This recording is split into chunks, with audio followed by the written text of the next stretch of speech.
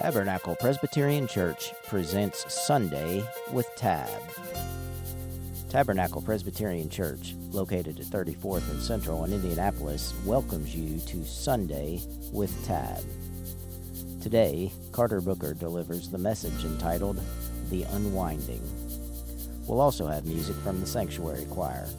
So join us now from Tabernacle Presbyterian Church for Sunday with Tab.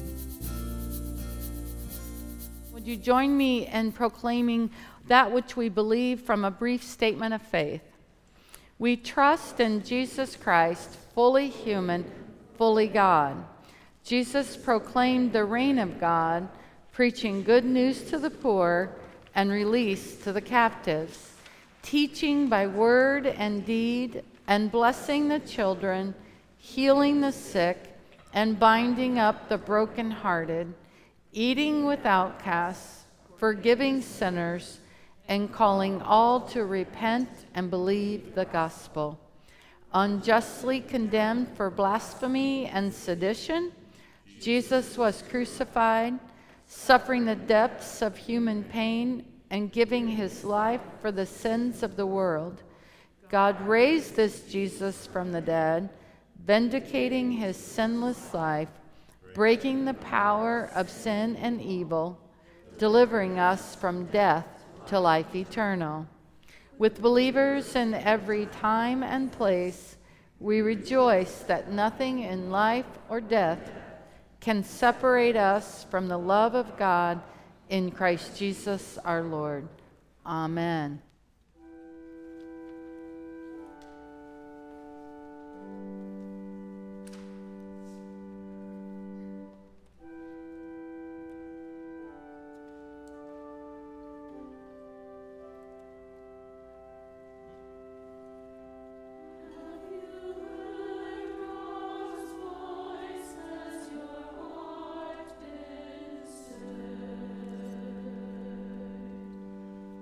For you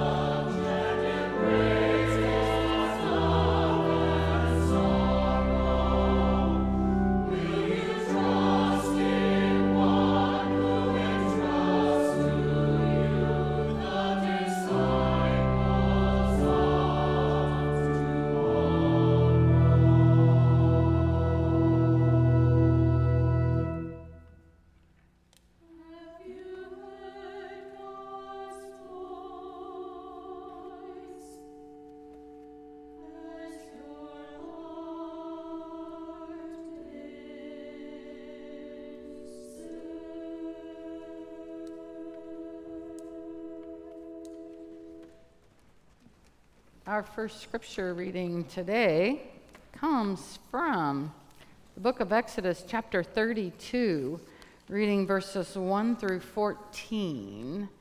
A story of Moses, whose picture is on the front of your bulletin today.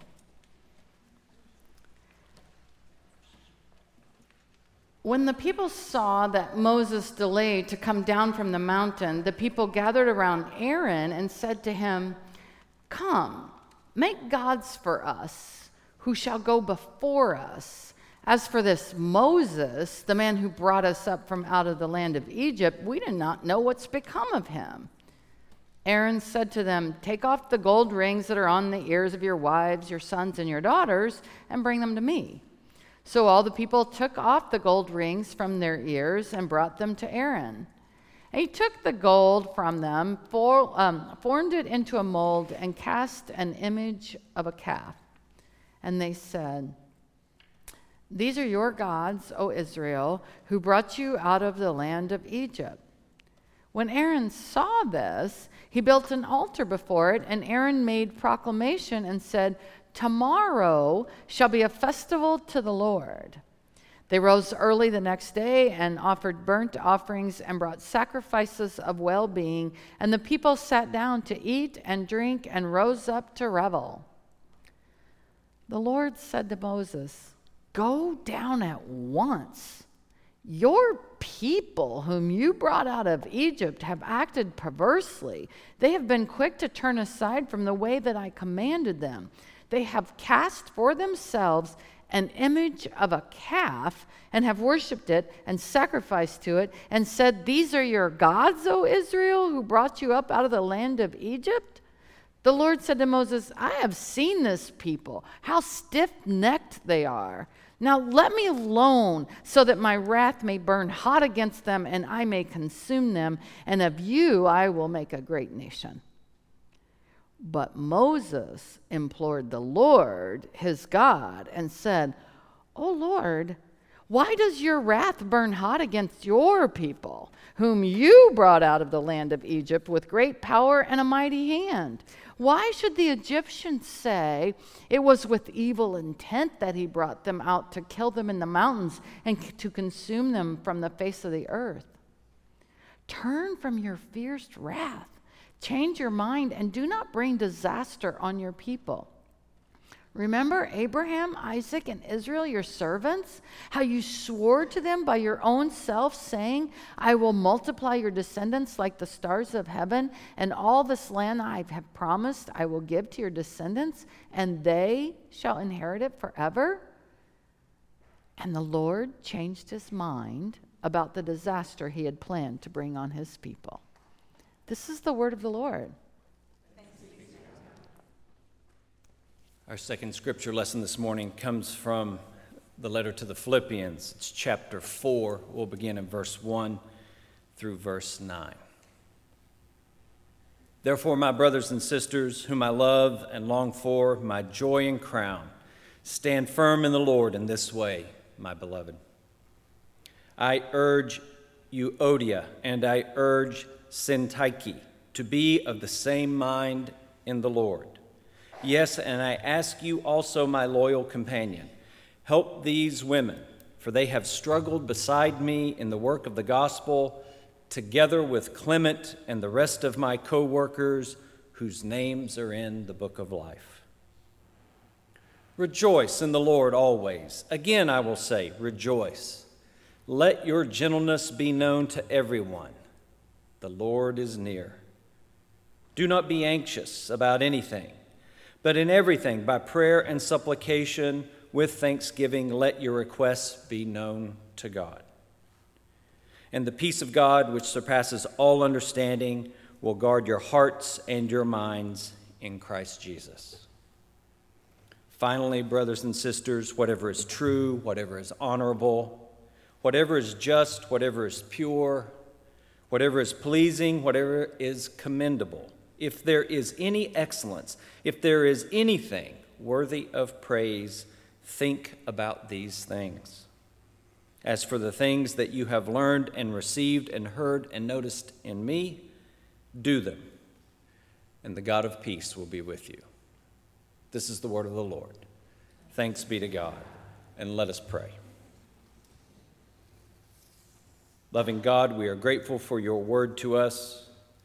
We pray today that it would expand our perspective, deepen our understanding of you and of ourselves, and clarify how we might live more faithfully with one another and for your kingdom. Amen. About 10 years ago, the journalist George Packer published a book called The Unwinding. It was one of those books, it just seems like we have a lot of them these days, but it's one of those books where the author surveys the current landscape of American society and tries to sort of answer the question, how did we get here? Right? Why are things the way they are? I had a chance to reread the book recently, and its premise resonated with my reading of Philippians in preparation for today. So I'd like just to share the premise with you. And I think it goes something like this. The stability we experience in our lives as individuals and as a community, that stability is often more fragile than we expect or know. And no matter how hard fought or hard won that stability is, it can always be weakened or undermined before we know it. And the choices and decisions that undermine that stability can range from the most momentous, large-scale public kind of choices all the way down to the most private, seemingly insignificant choices. The choices and decisions start to undo what has previously been accomplished or settled. Things start to unwind in ways that we didn't anticipate or foresee. Before we know it, we find ourselves in a very different situation, individually or communally, wondering what in the world has happened. I can't help but think that the Apostle Paul was familiar with this phenomenon. He spent his life traveling the Roman Empire, calling people to belief in Christ, establishing communities of Christian witness, and his letters show how hard it was for those communities to hold together, to remain bound to Christ and to each other long enough to perpetuate the mission started with Paul. Probably the most familiar example of this is the struggle in the Corinthian church. One of the most prominent cities of the empire had a diverse and growing Christian presence, but it seemed to be unraveling almost from the start. We only have 2 letters from Paul to the Corinthians, but those letters are just full of admonition, advice, and challenge about division, conflict, and strife.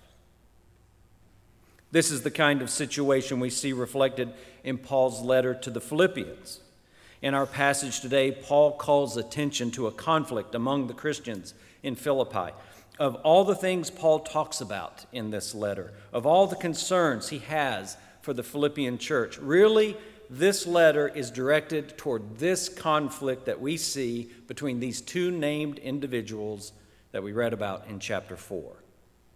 There is a sense in which the choices and decisions that are being made between Euodia and Syntyche run the risk of undoing what has been accomplished by Paul and his fellow missionaries in Macedonia.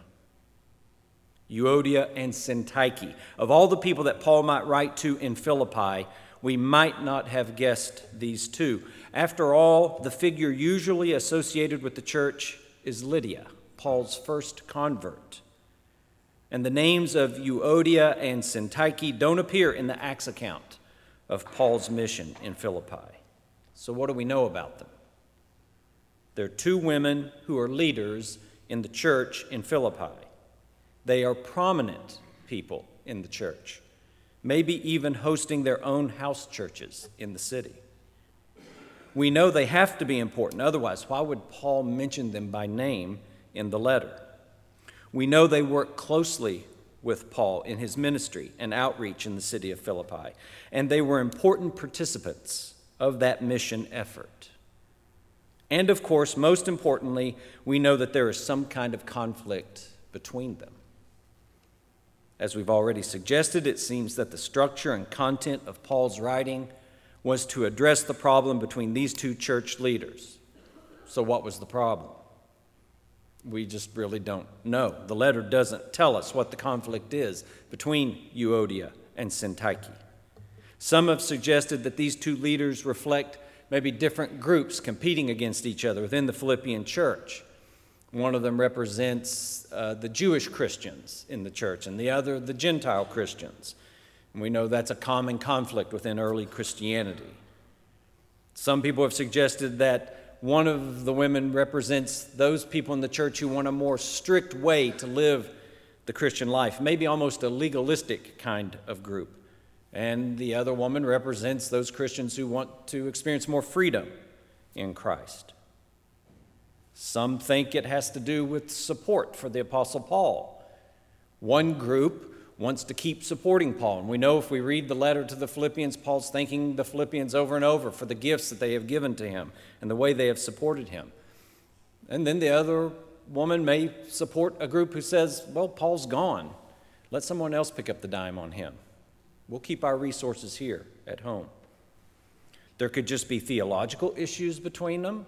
You know how it can be. People take up a particular issue. They get dug in their positions. Or maybe it's just a plain old power struggle, personality conflict, something like that. If nothing else, this conflict is a strategic error. As you surely know, to become a Christian in the Roman Empire carried a level of risk. As New Testament scholar Larry Hurtado has demonstrated, even if we just set aside the repression that might come from political authorities in the Roman Empire, there were important social costs that came with being a Christian. Those costs tended to be borne by individuals who made their choice to respond to the preaching of Paul and to devote their lives to Jesus. There is a chance that Euodia and Syntyche were female converts, independent of their husbands or fathers, that they have risen to leadership in the church out of their experience working with Paul in the Macedonian mission. But now, if they forged this conflict between each other, a conflict so serious that Paul has to address it in the letter and even call one of his other colleagues to get involved, then they may run the risk of exposing the whole Christian community in Philippi. They may run the risk of weakening the church in a way that it might not recover. Will others be exposed to the pressures of their pagan environment because of this conflict? The whole thing could just come undone. The conflict could just unwind what stability and growth the church had experienced since Paul's mission work there. However it shakes out, what we do know is that Paul is concerned, actually pretty worried.